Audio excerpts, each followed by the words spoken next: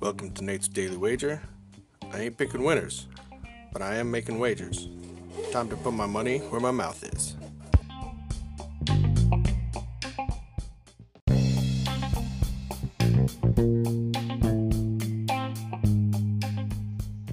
This is Nate's Daily Wager for 10/21/2020. And, well, I guess Kershaw showed up for the most part yesterday, which I guess if you're a Dodger fan, that's good. But really, it was the bats that came alive that pushed the Dodgers over. So, looking at today's action, so that was unfortunate for us. But looking at today's action, we got some more World Series Game 2. And we have Snell, who's a flat-out stud, going up against Gonsolin, who is, well, we don't know yet. He's a prospect-ish.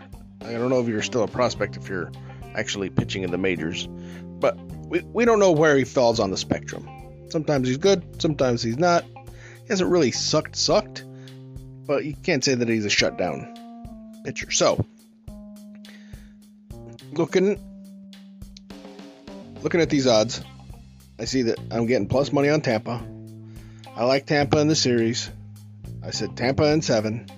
So to get to 7, that means the Dodgers got to win 3. But we're going to take plus money on Tampa tonight. So Tampa Bay plus 127 on the money line against the Dodgers. See anything better than that? Pound it. That's my pick, and I'm sticking to it.